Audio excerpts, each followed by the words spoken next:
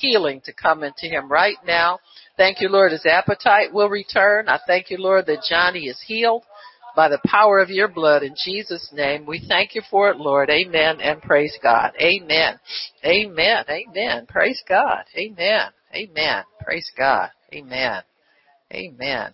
Thank you, Lord. Praise God. Thank you, Lord. Well, we worship the Lord a little bit. Do you got something so we can I just think God wants that right now, and so we want to be obedient. So everybody corporately to stand up and worship him if you can. Worship him from your heart, though, and just adore the Lord. We thank you, Lord. You can pray holy, holy if you got that cute or something just worshipful, and we'll just allow God to receive our worship. Amen. Receive it because we offer it up freely to him. Nobody's obligated here. Without wrath or doubting, we lift up holy hands to the Lord. So we thank you, Father. We bless you. We praise you. Thank you, Lord. Praise your holy name.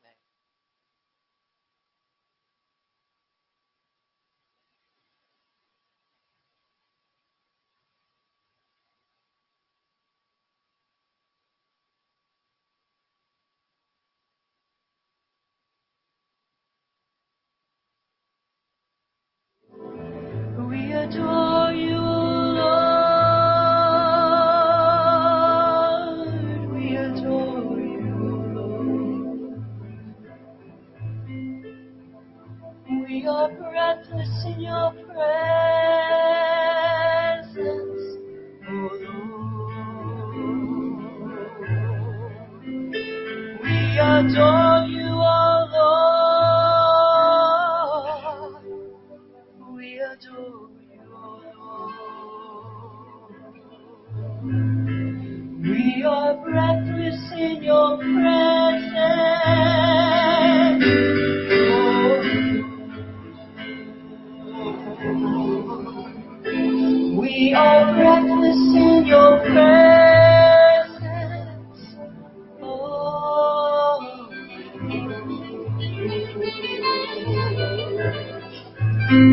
we adore you, Lord. We adore you, Lord. We adore you, oh Lord.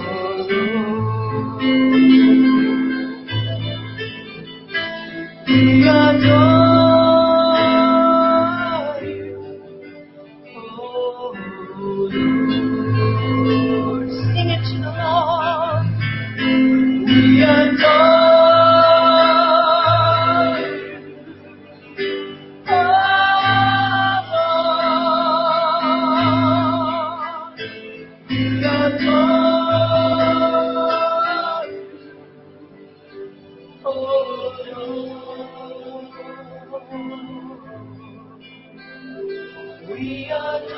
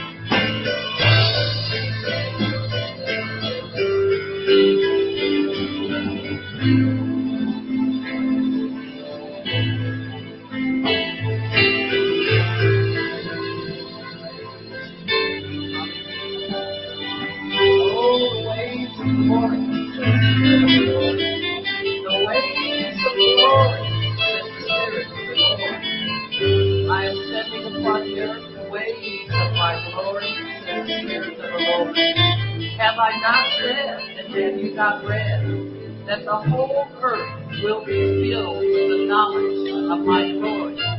As the waters cover the seas, my glory comes in waves of glory, says the Spirit of God. Waves of glory, says the Spirit of God. Waves of glory washing over you, cleansing you, causing you to be transformed into a greater and greater measure of my glory, says the Lord. And this ministry, I have reserved for my praise God. We probably need to make sure everybody's here can receive. So, the Lord's been speaking to me about the spirit of accusation. And we all hear it every single day. I mean, I don't care if you don't listen to the news, you don't believe in fake news, mainstream media, whatever it is. Every single day, the devil is accusing somebody who's blood-bought of something. And he does it to weaken our identity and who we are. Weakens your power, it weakens your resolve to stand, and it weakens everything about us that is holy and is right and is spiritual. People who are bought by the blood of Jesus are above accusation. You understand? That's not the level we live on. We live on the level of truth. And what the enemy likes to do is make you remember things that you used to do or you used to be like before you got saved. Then he brings it up into your saved life to steal your true identity from you. Now you are a new creature in Christ. You are accusation proof.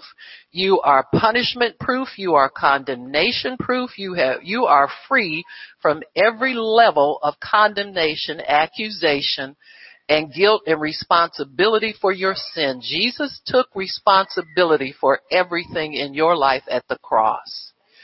And the enemy's plan is to take us from that truth of what the cross has done for us and bring us into a lower level of living. Like if you do something wrong, you're responsible, you're no good, you're this, you're that, you're all that kind of stuff.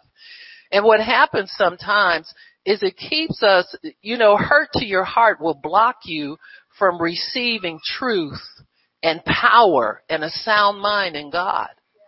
Sometimes, and I'll tell you, sometimes you can check yourself. If somebody pays you a compliment, can you embrace that fully and receive it, or does your heart push it away sometimes? See, if you're in push away mode, it's going to be hard for you. See, you encourage yourself. We don't have the responsibility to encourage one another, but we do validate whatever is already in our hearts. So if there's goodness in our heart and it pours out, if I say something to Sheree, I pour out something that's in my heart. When it comes from God, it's in her heart already. But if it's not in there to stay, the enemy can push it out really quickly and get us over into the place of weakness, depression, discouragement, lack of power. Y'all know what it is. And so we want to be self-encouragers. I'm not trying to get you to live off of other people's opinions, but I'm telling you, if you can receive validation as to who you are and hang on to it, you become a self-encourager. So that when the enemy comes up to you with foul stuff, you just push it off and don't consider it. Amen. But if you grab it and consider it, sometimes there's something in there that the enemy's planted, and he wants to steal your true identity from you. So I asked Tony to come in, he and Howard. We'll just have a quick altar call. I want people to get free from that. You understand? And it's not an indictment on you and how you live or anything, but it's in the atmosphere. It's hard to avoid it unless you live in a bubble totally. You know what I'm saying? But we'll get free from that. I was thinking have you come and line up. Does that sound reasonable, Tone? Or get them in front of their seats and we can do it that way, or yeah, I bet it would, wouldn't it? Because not everybody can receive like that. That's the only reason. Yeah. Okay. Well, come on up. So we'll do that, and we'll do that first and make sure get some chairs over on that side in case somebody needs to sit. Thank you. Amen. Are y'all feeling me, or am I okay? All right. So let's do this. Amen. Let's get this, and let's live in who we really are every single day. every single day. And you people on the internet who are watching, stretch your hand forth on your screen and receive the anointing. Y'all kick. Now, some of these high heels got to come off, ladies, because I ain't going to be responsible for no secondary, for nothing. Amen. Praise God. Praise God. Praise God. Thank you.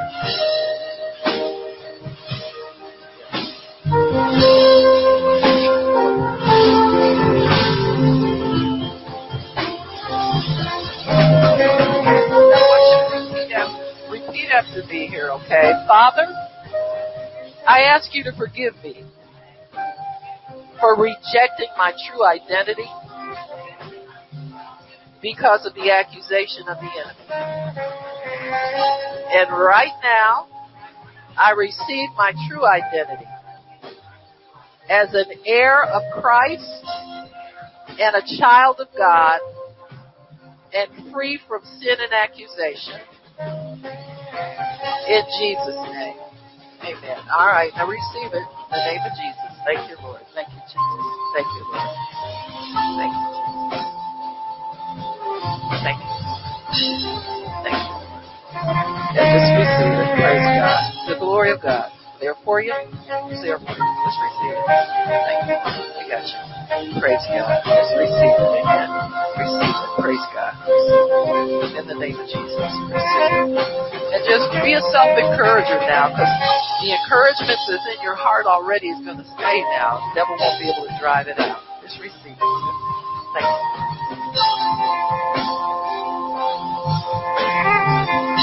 Thank you.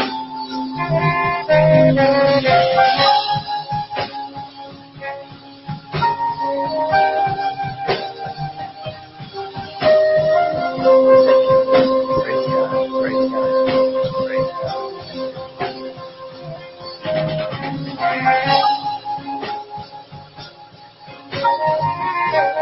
So when accusation comes, you consider not for you. Return to sender. Remember that? Amen. You get the wrong address today, devil, because it's coming right back to you in triple. Amen. Send it back to him, and he gets sick of messing with you.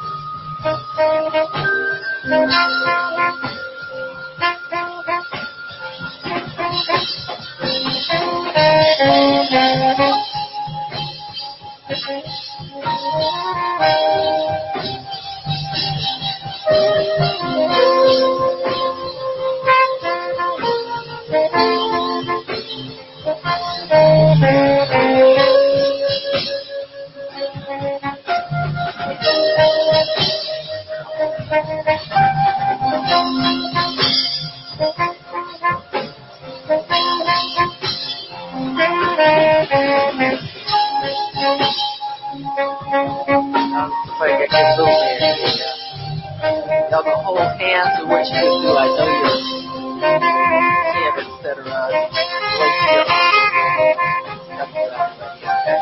Alright, now receive it.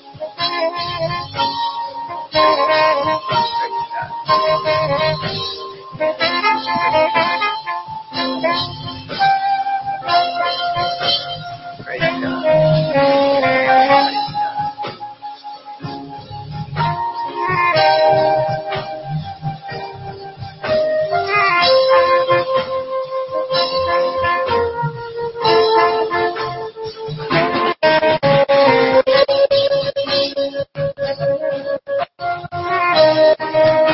Back up here. Ain't nobody does that.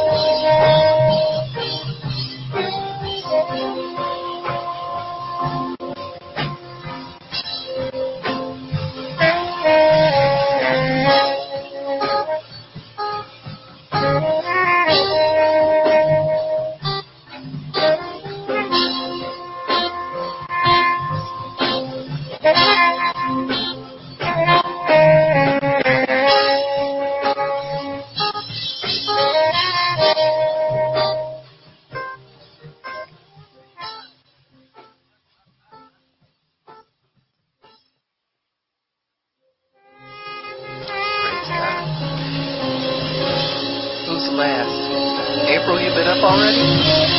Well, last will be first, huh? That's you. Well, the Lord is telling me to tell you to ask Him big. Like father, like son. That's what He keeps. Like father, like son. Like father, like son. Which one of your boys are most like you think? Uh-huh. You think so? Guess who it is? It's little Joshua. Uh-huh. He says, in this respect, he says, if there are big things in your heart, said, but you tend to ask almost big and then you shave off a little bit. He said, did I not tell your boy at the altar to ask for what he wanted? And he said, I want to be a coach. And he thought it was a long way off, but he is now coach. And he says, if you will do the same thing, learn from your boy. Learn from your kid. Amen. He said, learn from him. He's a testimony to your life. Amen. He's a testimony to your life. And the Lord wants you to ask Him for what you want. You don't have to ask loud so we hear you, but ask at the altar like your son did. And God says He will surely grant it to you. And it's going to shock you how big God moves on your behalf. So, thank you. Thank you, Jesus. Thank you. Praise God. Praise God. Praise God. Praise God.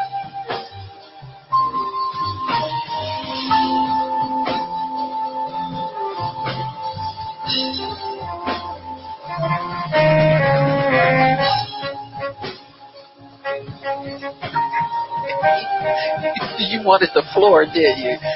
I said chair or floor. She said floor. Oh my goodness. Well, looky here. We got a floor lady. There you go.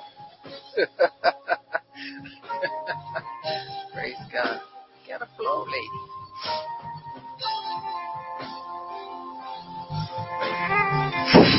Oops, excuse me. Sorry, turn this off.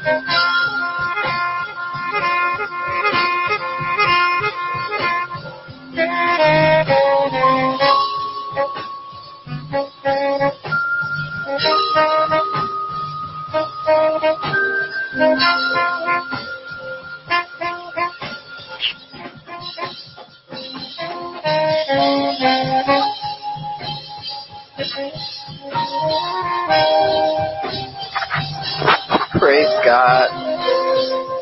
Praise the Lord. Amen. Amen. Right.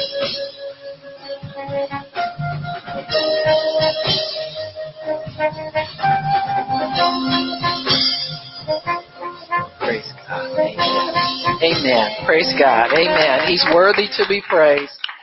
Amen. Y'all good now? Amen. Praise God. Amen. Amen. You got to stay above the atmosphere that we live in. You know, we're in the world, but not of it. And you have to shake that world off sometimes, you know, to understand what the enemy's doing. Because if we ever needed the body of Christ to be whole, it's now. Amen. Because there's gross darkness all over the earth. But God's glory is on His people. But we got to let our light shine. Amen. And make sure it stays shining. Amen. Thank you, Father. We bless you and we thank you for this day. You've made it for us to rejoice and be glad in. We thank you, Lord, for your word, your holy word. that will bring us into the place that you have ordained for us. So we honor you and we praise you and we love you in Jesus' name. Amen and praise God. Amen, amen, amen. So today the Lord told me to talk to you about the difference between things that are permitted or things that are ordained. Amen. Some things are permitted and some things are ordained. Many times religious people get the idea that God is so rigid and harsh and, he cares about, he'll condemn you for every little thing you do and all of that. And so it's just refreshing to know that God does afford us some flexibility in things, and that's why we have immediate forgiveness all the time. Because if God weren't flexible, every time we do something wrong, we'd have to get a time out. You know what I'm saying? And all of that. And so God wants us to get cleansed from all unrighteousness, get up and keep running for Him. You got me? And don't take a time out, unless you have to take it out with Him so that He can do a deeper work in you. And so sometimes that's necessary, Sometimes you have you get a vacation from job. You get time off from everything that may kind of be a little stressful for you or a little grinding, but God always refreshes us by His Spirit. We have to remember that we are spirit. Amen. We are spirit, and we live in a flesh tent called a body, and we possess a soul that contains our mind, our will, our emotions, memory, all kinds of things are in our souls, but basically you are a spirit. And so God wants us to always take care of spiritual things first and in a priority fashion. So I'm going to give you a scripture which I think is timely for the time we're living in, because there's always a time where we have to be so aware of being in the will of God and being in the flow of doing the things that are ordained for us and not in a permissive area. In Matthew 25, verse 1, it says, "Then shall the kingdom of heaven be likened unto 10 virgins, which took their lamps and went forth to meet the bridegroom. 5 of them were wise, and 5 of them were foolish. They that were foolish took their lamps, but took no oil with them." So to me, this is maybe people who are permissive in their obedience. You understand what I'm saying? We'll talk about what that means in a bit, but not being wise. Wise people always know what time it is, and they're concerned about what time it is and how they spend their time. Wise people do that. So it says, "The wise took oil in their vessels with their lamps. While the bridegroom tarried, they slumbered and slept." So all of them slumbered and slept. Amen.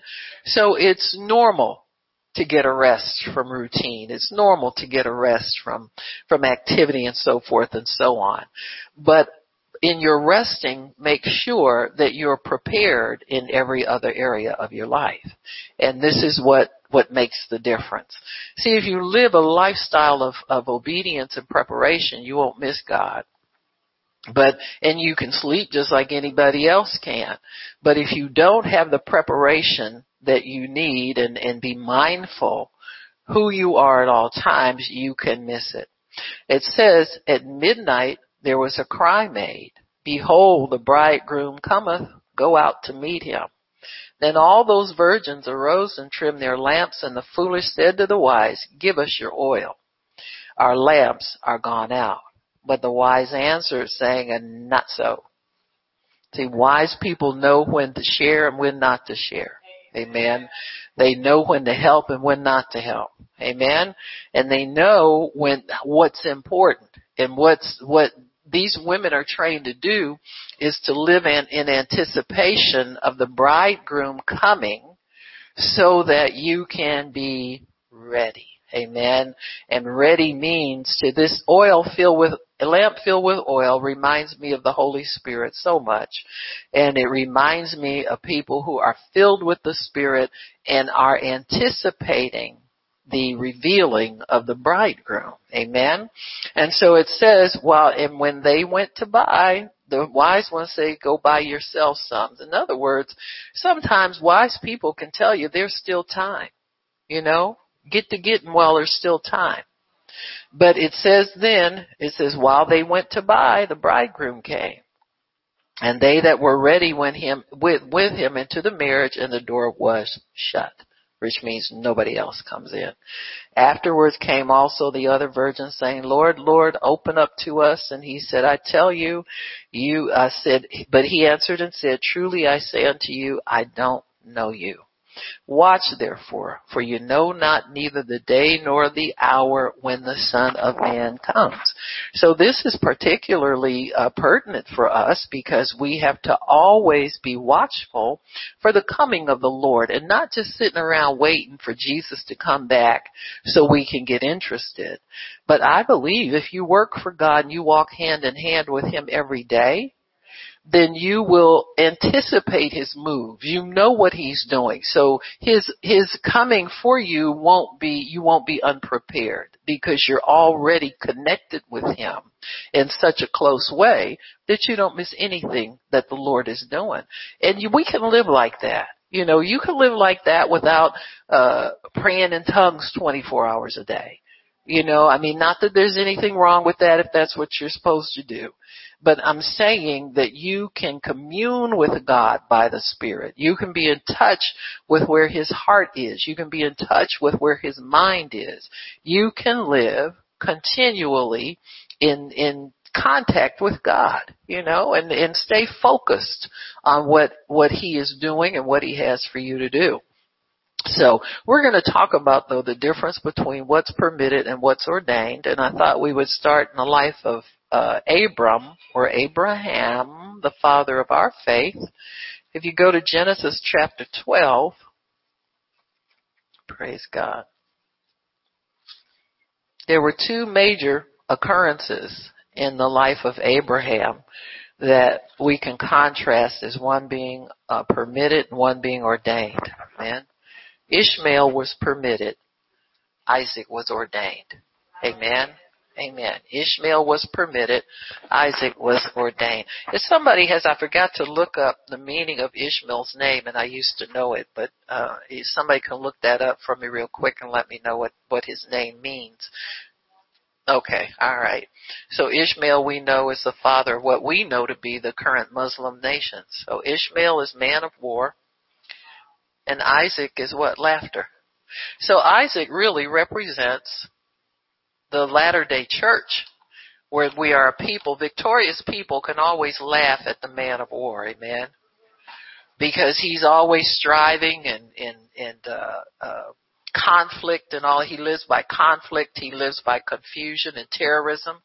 But when you are born of laughter and you are born to laugh, and laughter is your personality, that's a power and a strength that the enemy cannot take away from you. Amen? He cannot take it away from you.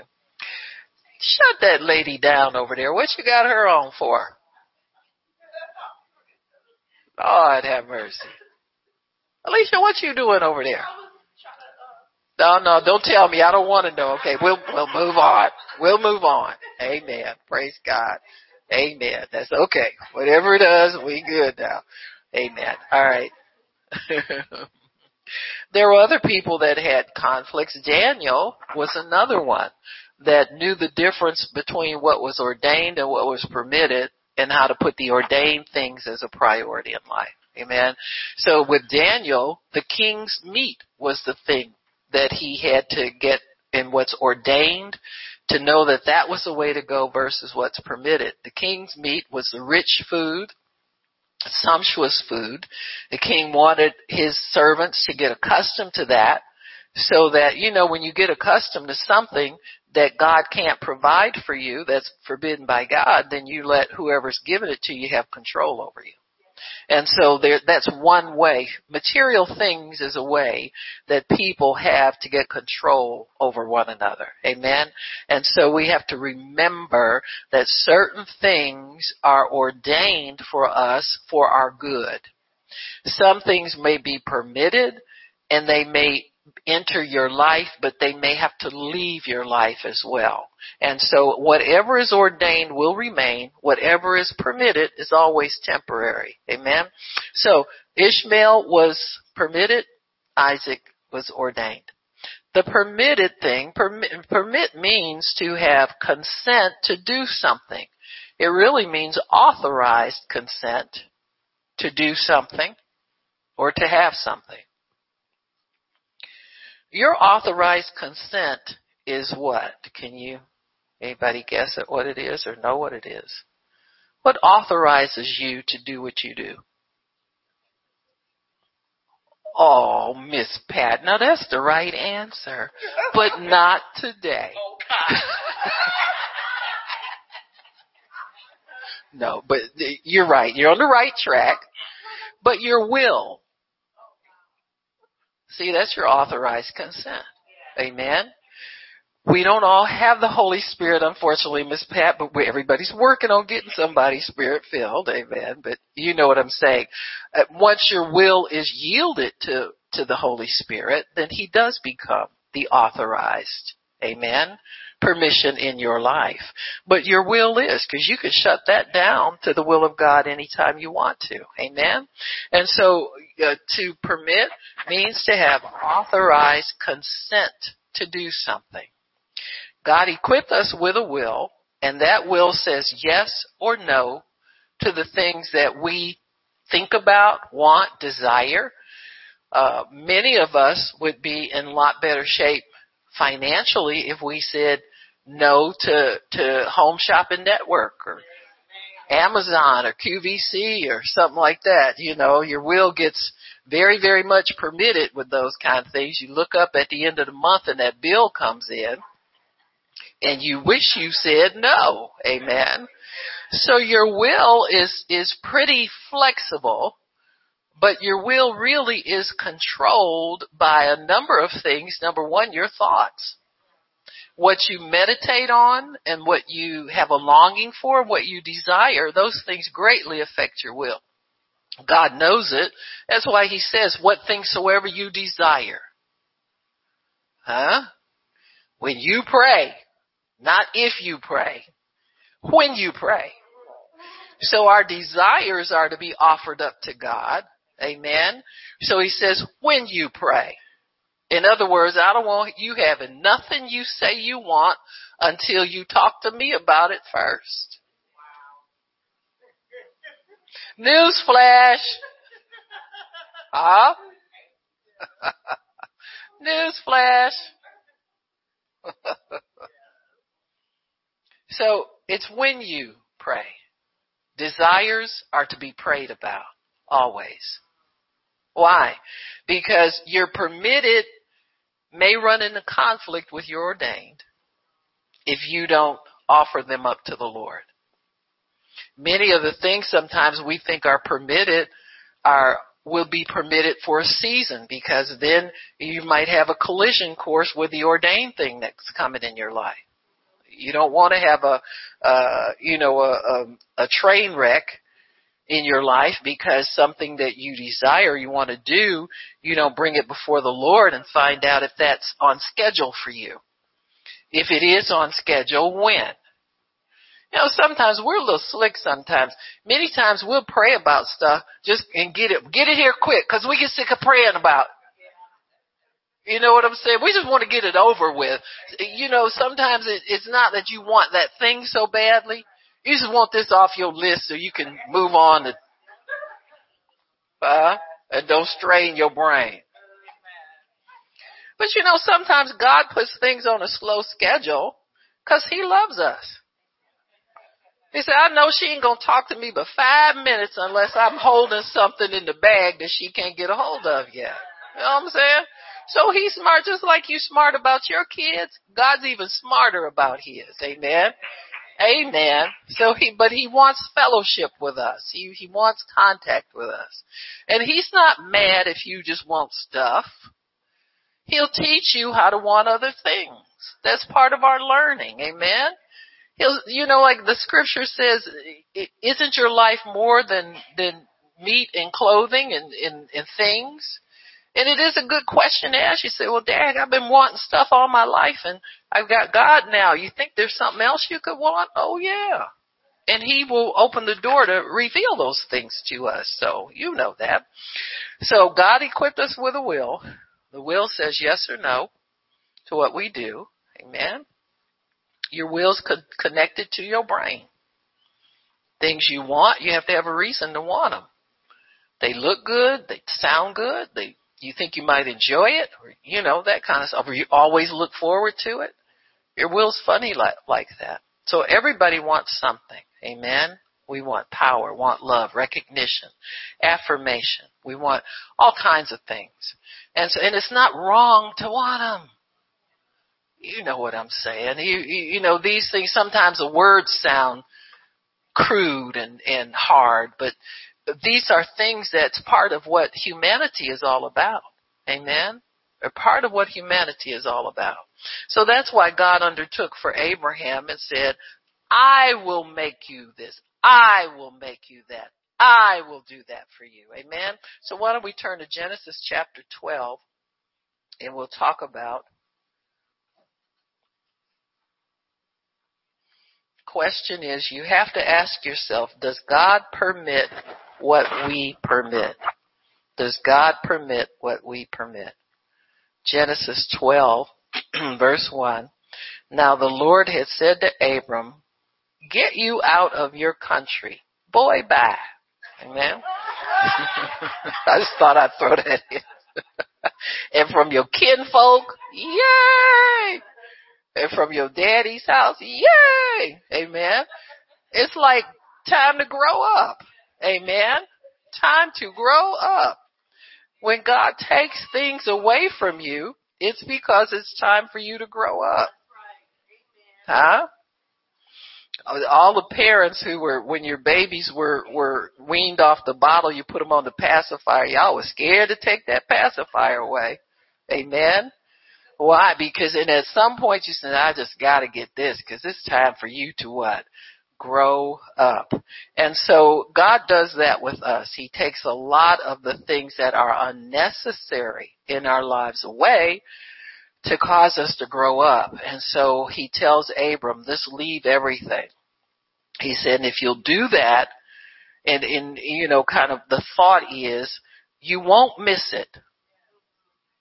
If you leave it and God tells you to leave it, you won't miss it. Why? He says, because I'm going to make you bigger than what you are right now and what you could be where you are. You understand what I'm saying? He removes the one so that he can establish the other.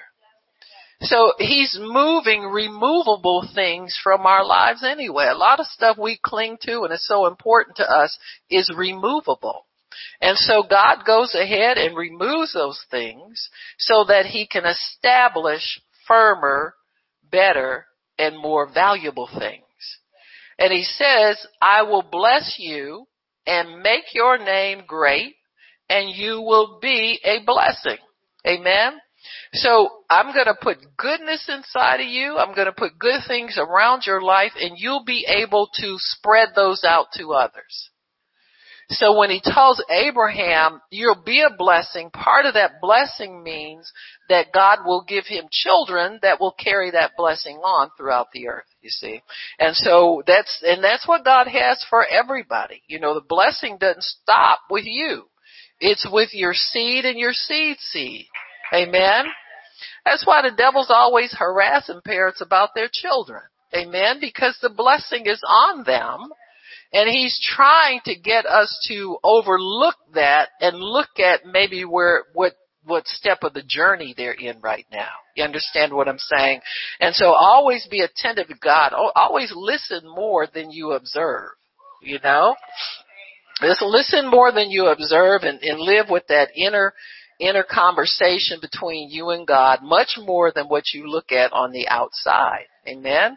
And so he says here, tells Abraham, that all the plan that he has for him, like in a nutshell. Now you'll notice that as we walk with God, what he's promised us gets expanded upon. It's the same promise, but he's just expanding on it, adding to it, and putting in the finer details. And so with Abraham, what he knows, Abraham knows this, is God's going to bless him. He's going to do him good. He's going to make his name great. In other words, Abram won't be the same guy he is when God finds him. Huh? Making your name great means changing your identity. And hasn't he done that with all of us? Amen. Our name used to be all kind of things before we met the Lord. But now we're righteous. Now we're holy. Now we're sons of God. We're heirs of righteousness. All of the things that God calls us in the Bible, that's what we are now. We're not waiting on nothing, waiting to be something, or we are that now. Amen? Amen. Even if it's just in seed form. And so that seed will grow. At God's pace, it will yield everything over to the Lord. And it says, and I will bless them that bless you. I will curse them that curse you, or fight them that fight you, and all the families of the earth will be blessed in you. So that's a big thing. Bigger than Abraham could ever, but instead of him thinking about the bigness of it, what did he do? Next verse. Huh? I know, you can cheat and read the next verse. He did what God told him to do. That's all we have to do. Don't ever think of the bigness of what God's called you to do and live in that bubble. Think about the next step. Just think about the step that's before you that he's called you to do. So he says here,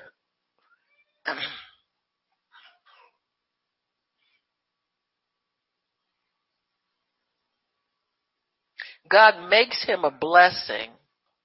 And this is something that's interesting to me, that I observe sometimes in people in the Bible. What God does when he brings them out into covenant with him, he taps into something that's already in their heart. If you'll notice that some of the things that are interesting to you in God now have always been interesting to you. Some of the things that you desire doing have always, there's some things that God says, no, I didn't call you to do that. Let's let this go, but I'll replace it with something better. Amen. And so there's something in there in Abram's. He may have seen Abraham struggling to be a great man, working hard, taking care of his family, taking care of his extended family, all those things. So God taps into something that's in Abram's heart, that's part of the call for him. And Abraham obeys him. He says, and he departed as the Lord had spoken to him, and Lot went with him. It does not say he told Lot to come. Lot went. Huh? So here we have perhaps a permitted thing. Watch the people who just like you and want to go with you. Huh? Well, I'm serious now. You know what I'm saying? Because we attract people. Huh? Oh yeah, we look good. Huh? We're attractive to people. Many times it's that they see God in us, but then, there's gifts that people have in them that are kind of dormant. You don't even think about them all the time. You kind of take them for granted. Your treasure. Those things are attractive to people. Amen. And so Lot went with him. Amen. So Abraham departed. He was 75 years old when he first stepped into covenant with God. By the time the ordained thing happened, he was 100. Can you walk that long with God? Huh? Without receiving? Huh? It's a toughie sometimes. Amen. But God sustained Abraham every step of the way. He encouraged him every step. That you can't do this without God walking with you, sustaining you, and encouraging you. And so the way he encourages us is we get in our word. Amen. We meditate on the things of God. We keep ourselves obedient to the things that will keep us encouraged. And it's a good thing to do that. It says Abraham took Sarai, his wife, and Lot, his brother's son, that's nephew, and everything that they had, the people that he had. So apparently he was a farmer or rancher or cattleman, and he had herdsmen that worked for him, and they went and moved on to Canaan. And Abraham passed through the place of Shechem into Morah, and the Canaanite was then in the land. So Abraham obeys God and gets to a land of promise. God again speaks to Abraham. In verse 7, it says, the Lord appeared to Abram and said, unto your seed I will give this land. So it's like this. God gives you one instruction and waits for you to obey that before he gives you something else. As typical pattern with God.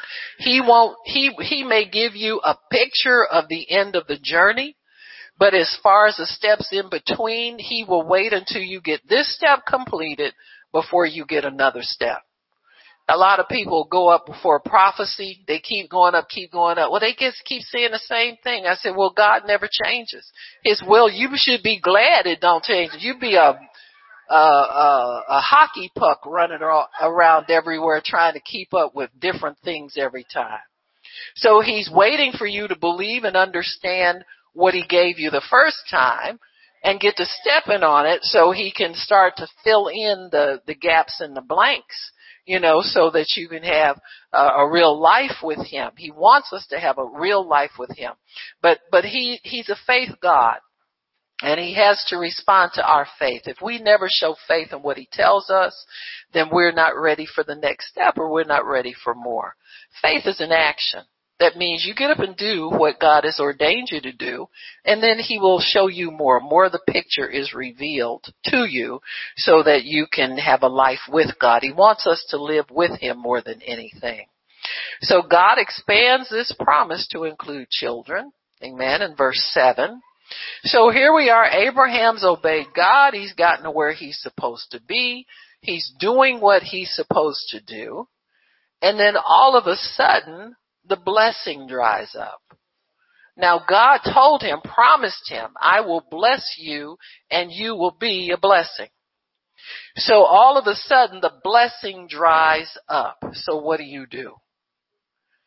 If the blessing dries, if God tells you he's going to do something for you, then he's going to do it no matter what the circumstances are. But the blessing of provision dries up. And this is one of the places where we get into permitted things versus ordained things. Him going to that land was ordained. God ordered him to do that. He followed God as far as he could with what was ordered, and then what? A crisis comes up. So this is where the permitted versus the ordained will kind of like separate the girls from the women's and the men from the boys. Amen. The grown from the not. I tell somebody that, I think it's, when Shannon lived with me, I say, listen, I'm grown. You know what I'm saying? I want to say old, but I don't go there. You know what I'm saying? I never confess that to anybody. But I'm grown. If you grown, and I'll tell women sometimes, I say, come on now, girl, get grown here, and let's do this. Because this is what grown women do. Huh? We obey God no matter what. We to ride or die. Huh? Amen. So this is, in crises will always separate the mature from the immature. Amen.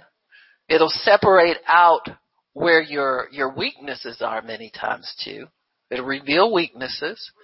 And that's the purpose for a crisis, because God knew the famine was coming when he told Abram to go down there. So if God knew it was coming, he must have provision for you, even in that difficult time. But instead of seeking God for the provision, what does he do? He goes down to Egypt. Amen. So a crisis will sometimes have you move from the ordained thing that God has for you into the permitted thing. It says here in verse 10, there was a famine in the land, and Abram went down. It didn't say God told him, didn't say he prayed. He set up an altar and asked God another. He went, just like Lot went with him. Abram went down to Egypt to just live there for a while. And it's like this, God, I'm not going to stay. But you know it's hard living where I'm living. I'm just going. I was talking to somebody. I was not as refined, cultured, mannered as I am now in those days. But anyway, they were telling me that God told them to separate from their husband, but just for a season. I say, he won't tell you nothing like that.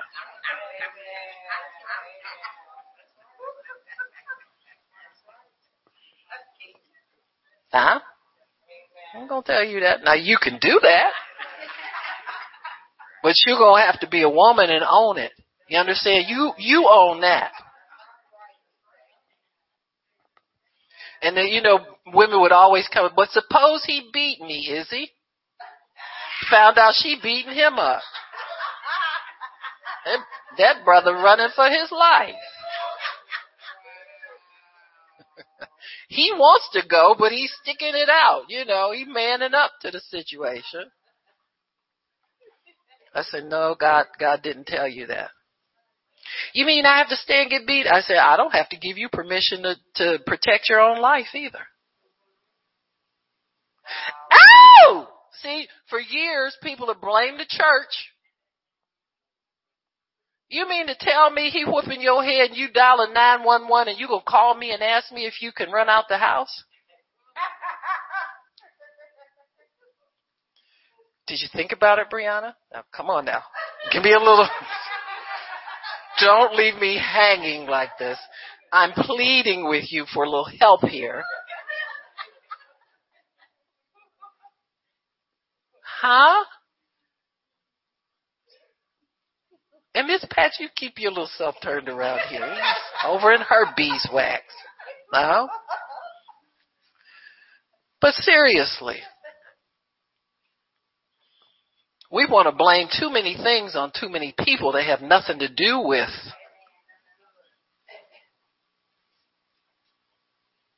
I tell you to go home and cook him something to eat. Regularly. Why? Because love never fails. Now, I fried chicken in tears. I fried chicken biting my lip with blood running down my chin. I've fried chicken with a smile on. I'd rather fry it with a smile on. Thank you very much. But I fried the chicken. Yeah, y'all ain't grown. Y'all children. Huh?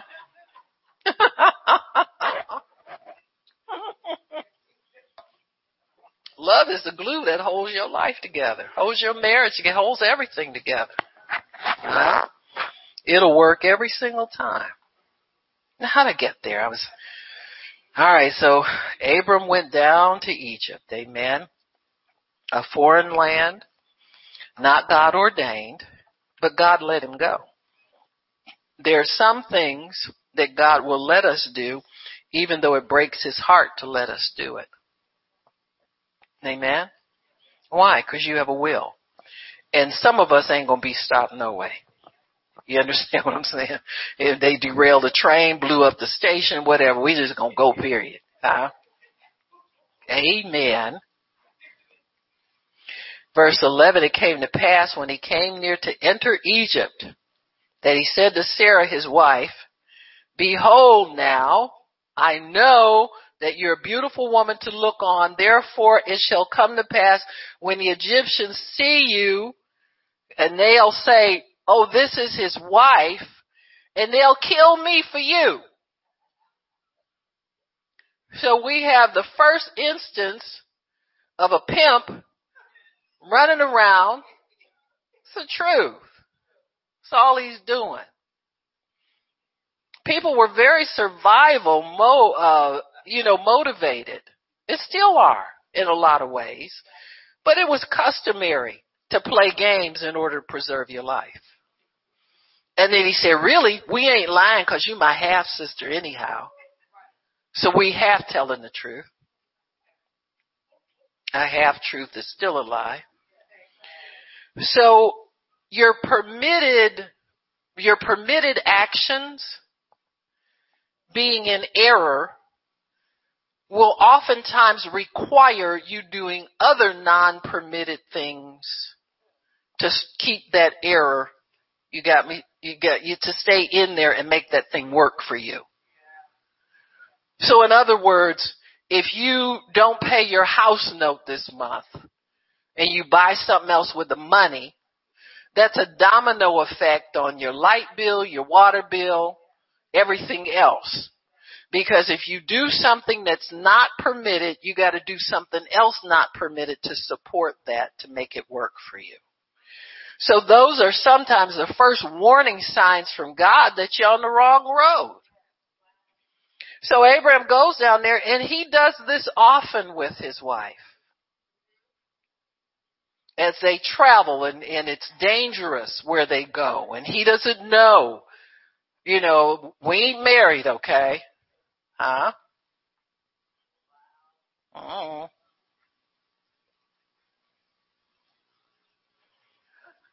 Like it's a prom date or something. I'll meet you when the date is over. Mm-hmm. So I want to dance with everybody here. We just come together. We'll come together, lead together. But in the middle. So Abram begins to expose his weaknesses, expose his failures, expose the things that God needs to deliver him from if he's going to deliver him to be the father of many nations. So his insecurity about his own life versus that of his wife. Major problem with them is that in that culture, women were considered to be like an inch above property. They were just part of what a man owned, so to speak.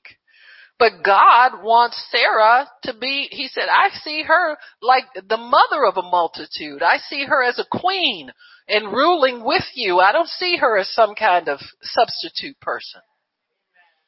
And so what happens is after a period of time, the crisis is what's brought him down to Egypt. God did not tell him to go. He did it on his own. God didn't stop him either. That's true in our lives. Many things you will do, and you'll be able to see later they did not help you, but you'll be able to see also that God still undertook for you. He forgave you and undertook for you. Amen? Don't quibble about whether it's God's will or not. You understand what I'm saying? The issue is, do you get back on track and get where God wants you to be? That's important. Amen. The fruit sometimes bears it out that it didn't come from God, but don't let that stop you from seeking the will of God and continue to go forward. You understand? These things are our reaction to them will cause the effects to be exaggerated and prolonged. If we don't get with God and get some understanding that we're forgiven and that He still has good things planned for us, it's not like I'll make you a father of many nations, except I'm going to take something back because you messed up over here. He never says that. And He never does that. We're the ones who want to feel like we have to take something away because of something we did. But that's not in God's heart. He has the same things planned for us always. Amen? So he goes on down to Egypt. He tells her, now just tell him, like we usually do when we travel, you're my sister and et cetera, et cetera. He said, that'll take care of me and I'll be safe. Verse 14, it came to pass when Abram was come to Egypt, the Egyptians beheld the woman that she was very fair. Princes also of Pharaoh saw her and commended her before Pharaoh, and the woman was taken into Pharaoh's house. And Pharaoh gave Abraham a lot of stuff in exchange for his quote-unquote sister. Amen? Right. And so if he's playing it up to the hilt, I mean, hey, they was going to kill me. That's all I know. I did what a man had to do. I said, take her on. What else you going to give me for it? Okay, I'll take that too. Huh? But God steps in.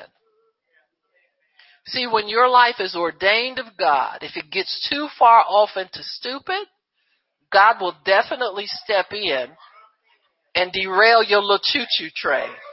And praise God for it. Amen.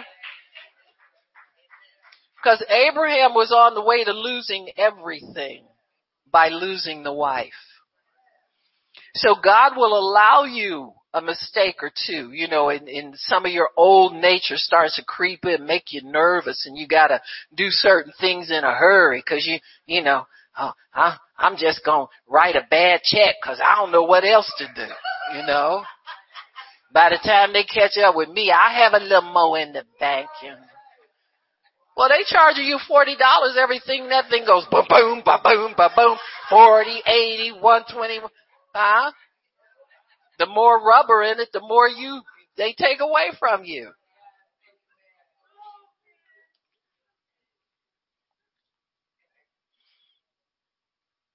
One permissive action leads to another, amen, until God steps in, amen. You know, men always want pretty, but then they go nuts because pretty attracts other people. Yeah, I'm serious. Y'all know that. I want the prettiest girl at the prom, and we got the prettiest girl at the party. Well, you know, pretty might cost you some trouble, brother. Huh? Oh, think about it. Huh? Whee! So then Abram goes down there. Pharaoh pays a dowry. You got me? They would pay the family for a woman he's passing her off as single. And Sarah's like 70, but she don't look it. You understand what I'm saying? So she got everybody in Egypt wondering, ooh, who is this? Pharaoh's new wife and all this kind of stuff. And so something happened to let even a sinner know that they had done something wrong. The Bible says God plagued Pharaoh's household. Now, what many scholars tend to interpret that to be, as far as what was going on in the situation, is that for some reason Pharaoh was impotent and could not have sex with Sarah. Some of y'all women need to pray for that. I'm talking about some of these deceitful, felonious brothers that want to take you out on a date. Huh? God break me out in whatever Sarah had. You understand what I'm saying? Because, you know, the devil will send one a week. One every 2 or 3 days. To mess your life up real good. But whatever happened, Pharaoh got the message and called Abraham. He must have talked to Sarah. And she told him, that's my husband, really. You know? Huh? Sarah had plenty of sense. She always have enough sense to tell the truth when you know lies won't work anymore. So Pharaoh calls Abram in there to him. And he says in verse 18, Pharaoh called Abram and said, what is this that you have done to me? Why did you not tell me she was your wife? Why did you say she's my sister? He said, because I might have taken her to my wife. Amen. So Sarah might have got in there and said, this is looking pretty deep now. I can either My husband say we following God. I'm going to act godly. You understand what best as I know? She spilled the beans. Somehow Pharaoh found out what the truth was. And Pharaoh commanded his men concerning him, and they sent him away and his wife and his stuff. Now, how would you like to have people that dispose of you that neatly, Drop down to 13:1. Abram went up out of Egypt, he and his wife and all he had, and Lot with him, to the south. Verse 2, and he was very rich. This is for all of y'all who care about, well, I don't think you should be able to make money like that. Well, I don't think, God won't bring you no blessing like that. And God won't do this. And God, listen, you got evidence right here that this is money this man got by lying, took it for his wife, called was his sister, took their money, took their cattle, took everything, and left the country. His life was preserved exactly like he wanted. So Abraham got what he wanted out of the situation. And he continued on and continued to serve God. He kept all that stuff. There's no scripture that says God made him lose everything, because God promised to make him rich, period. You understand what I'm saying? So this is just God keeping his promise. Amen. Abram, on the date that he was in Egypt cutting up, that was the date God had his due date for getting rich. And God kept his promise. You understand me? God doesn't care where you are, what you're doing, all of that kind of stuff. He will keep his word to you. And he will teach you righteous living in addition. You got me? He'll teach you how to do the thing according to the book.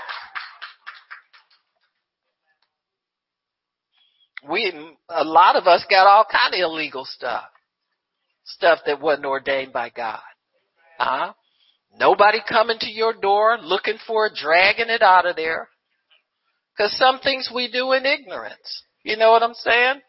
Abraham didn't know no better. He just got nervous. He saw all these men looking at his wife. He said, oh man, not this again. He said, well, listen, let me tell you what.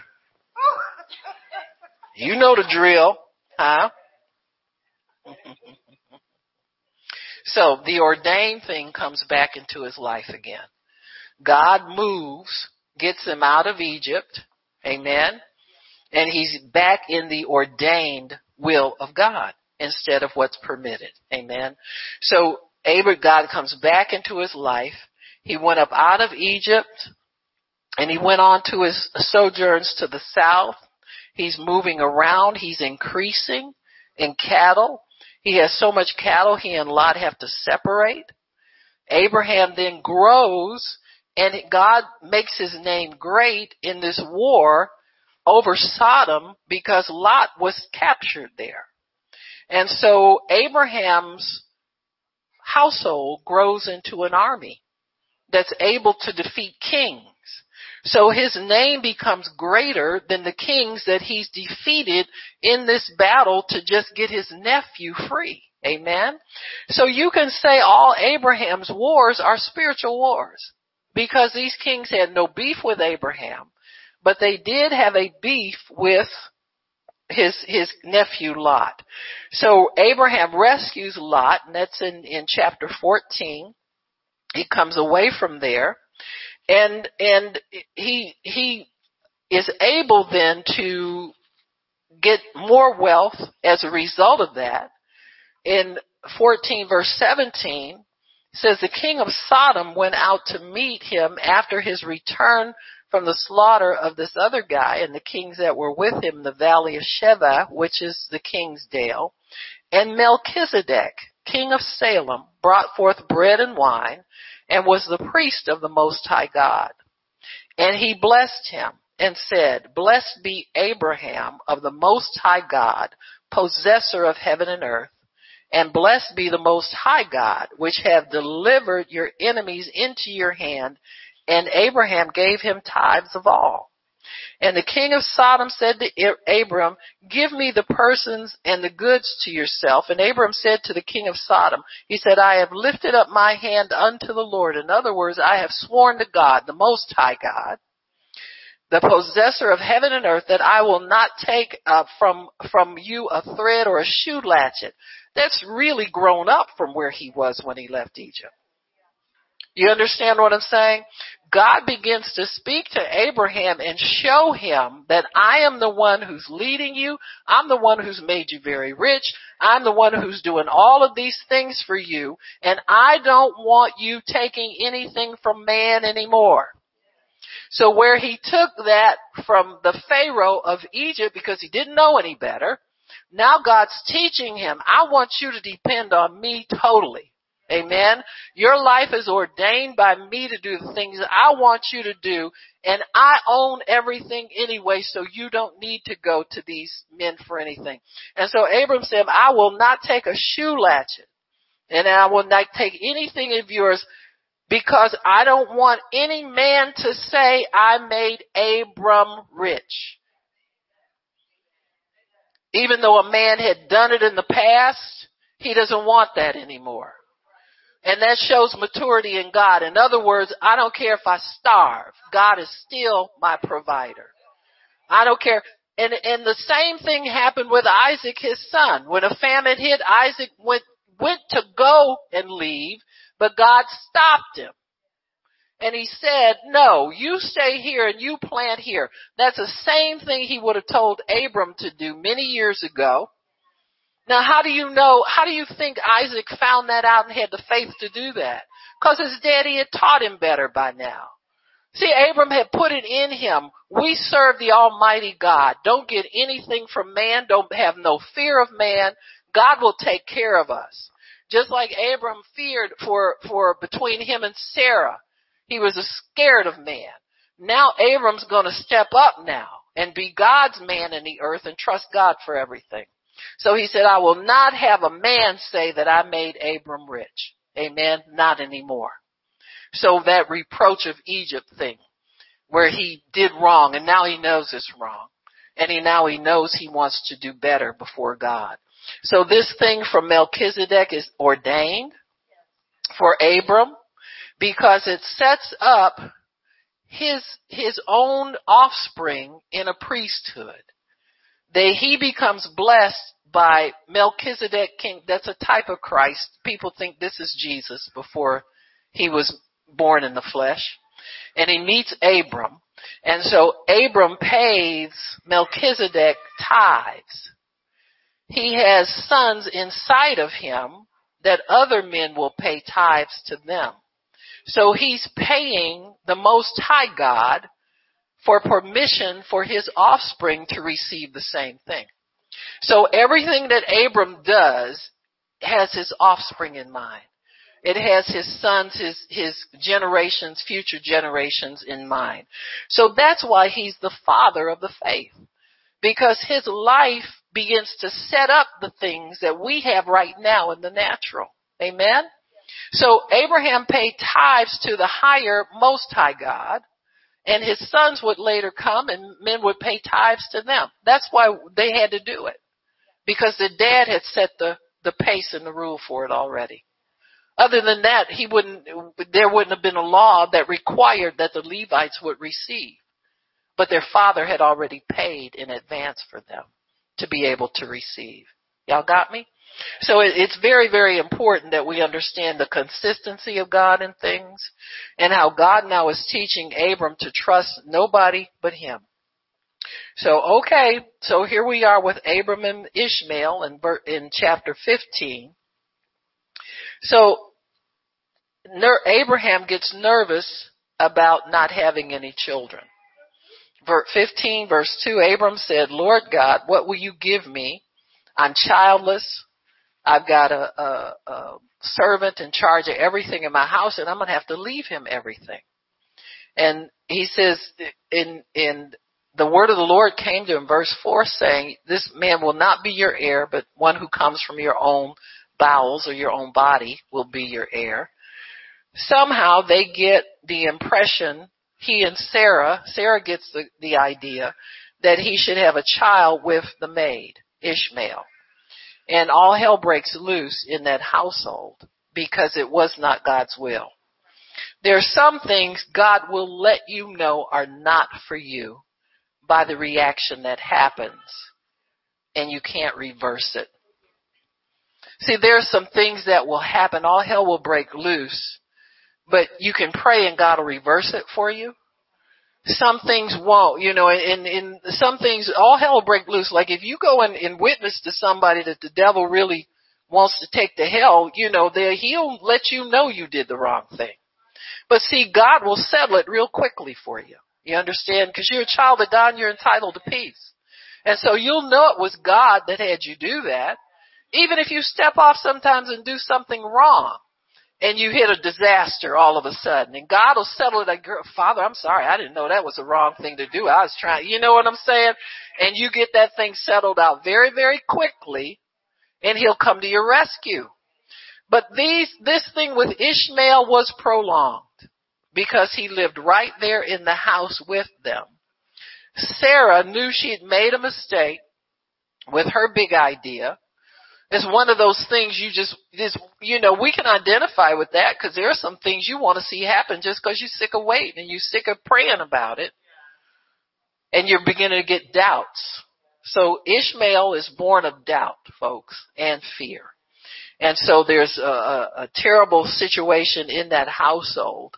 Eventually, Ishmael will have to leave the household with his mother after Isaac's born because they just can't get along together in the same household. Amen? So in this chapter, though, God ordains more for Abram's life. Amen? He begins to expand the covenant. In verse 13, he said to Abram, know of a surety that your seed will be strangers in a land that is not theirs, and shall serve them, and they shall afflict them 400 years. Also that nation whom they shall serve I will judge. And afterwards, see, he's keeping that promise, I will bless those that bless you, fight those who fight you, even your kids. You got me? Contend with those who contend with you. God will do that. Amen. You don't have to go fight nobody and put your do-rag on and you know what I'm saying, take your good hairpiece off and all that kind of stuff. And go get your sisters and your mama and Annie, the crazy Annie, the one that keep a gun down in her shoe and all that. Yeah, you don't go get them people. God is taking care of you now. Huh? Y'all know the ones. Ooh, girl, don't let her know.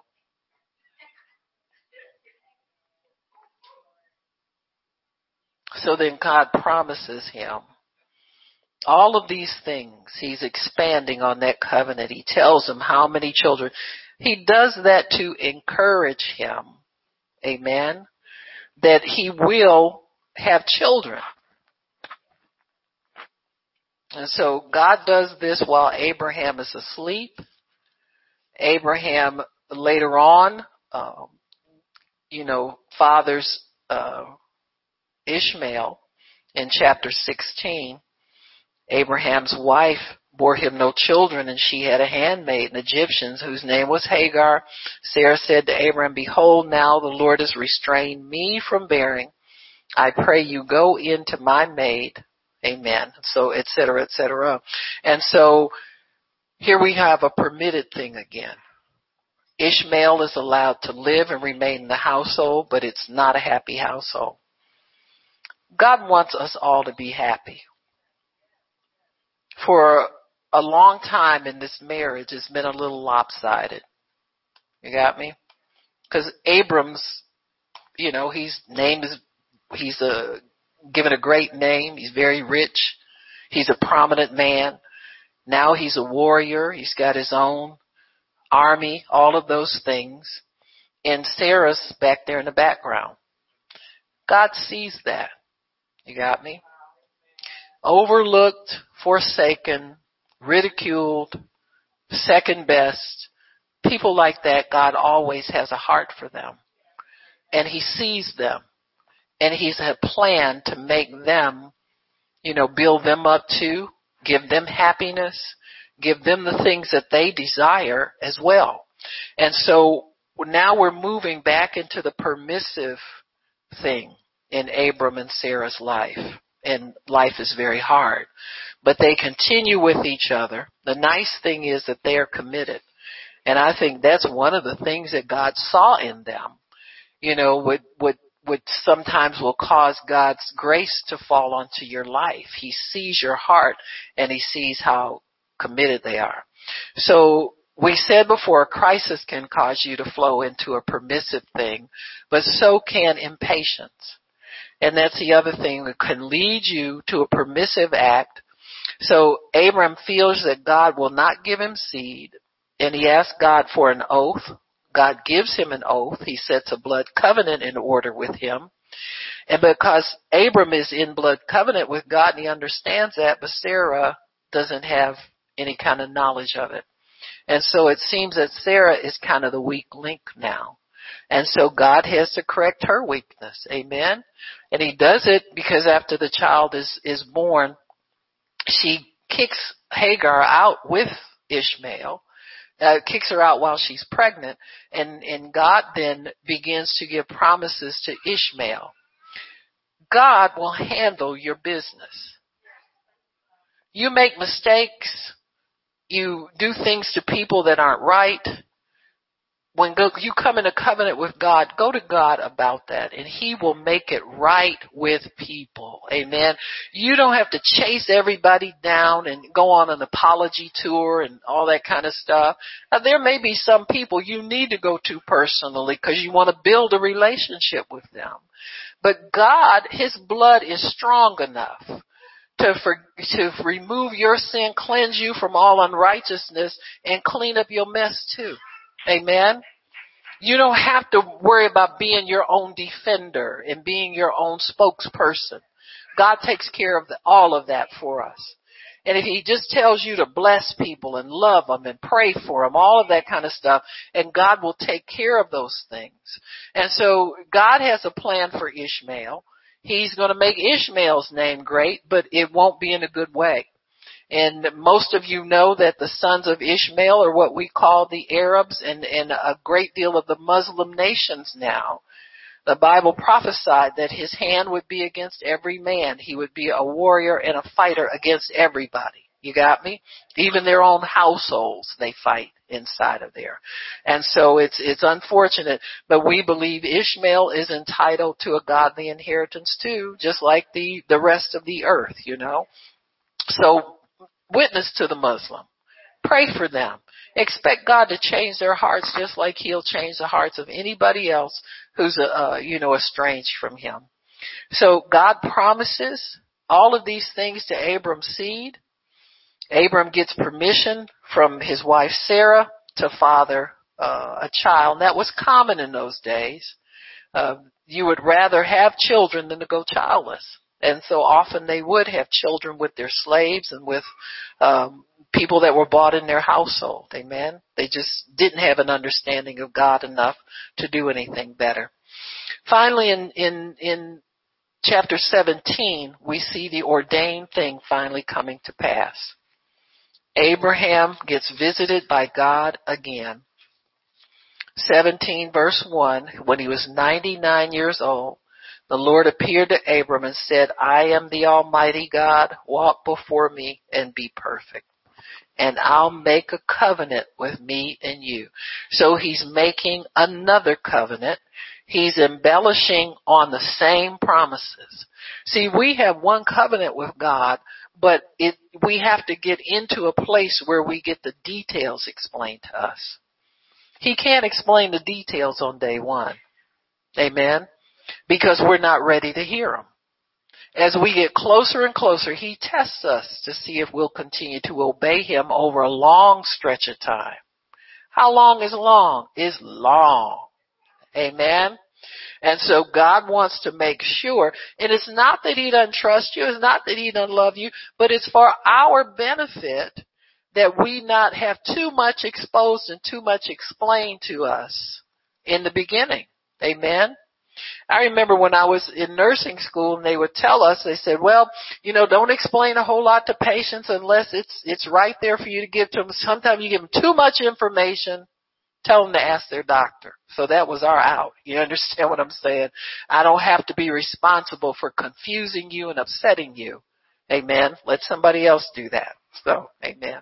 But God begins to elevate Abram and Sarah now. He mentions Sarah by name. So he has already established Abraham. He's made Abram's name great.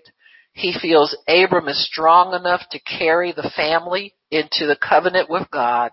And so he says in verse 4, as for me, behold, my covenant is with you. You'll be a father of many nations. Your name won't be Abram anymore, but Abraham, for a father of many nations I've made you. I'll make you exceedingly fruitful. I'll make nations of you. You see how it's more detailed now and more detailed? Kings will be birthed out of you. I'll establish my covenant between you and your seed and after them for many generations, for an everlasting covenant. Now that's Jesus. Amen. That's where Jesus gets inserted into Abraham's bloodline. To be a God unto you and your seed after you. And I will give you and your seed after you the land where you were a stranger, all of Canaan, which is much bigger than what Israel has right now, for an everlasting possession, and I'll be their God. And God said to Abraham, and you're going to keep my covenant, you and your seed after you for many generations. It'll be circumcision. And he gives him instructions for circumcising him. And in verse 15 he said, and God said to Abraham, as for Sarah, your wife, you shall not call her Sarai anymore, but I'm elevating her as well. I will bless her, give you a son from her. Yes, her. And she'll be a mother of nations, kings of people shall come from her. Abram fell on his face and laughed. And he said in his heart, are you kidding me? I'm 100 years old. And Sarah, now you know her too, she old too. And Abram pleads for Ishmael to be able to take Isaac's place. Oh, that is. How would you like for your promise to come when you're wishing the counterfeit would stand? Mm-hmm. That's called almost the point of giving up. God slid that in right in the nick of time because he said, he said, I know Ishmael's a handful, but just let him say, I don't want to go through this with you, God. I don't want to have to believe you for another thing. It's been hard enough walking and wearing shoes out and fighting wars, and I'm 100 years old. And so Abraham laughed, and God said, well, I'll take that. I'll call him Isaac, and you can laugh all you want to. God doesn't care how ridiculous it sounds to us. When it's ordained for us, it's ordained for us. Many of us are doing things now we used to laugh at people for doing.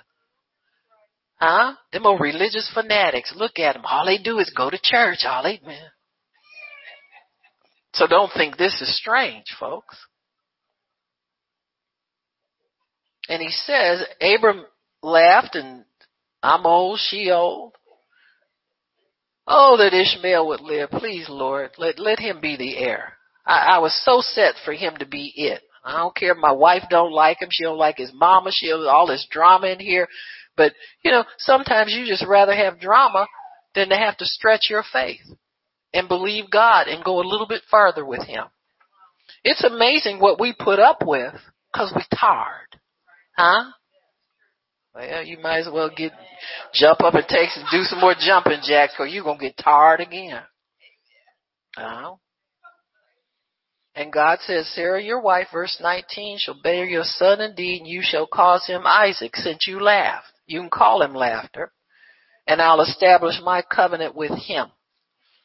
See, when God gives you promises, he'll be talking about situations that haven't even come into your life yet. And see, we're trying to fit them into our current situation, and God's going to change the whole thing around before we get to where he wants us to be. He says, and as for Ishmael, I heard you. I know you love him. You're concerned about him. He's your seed.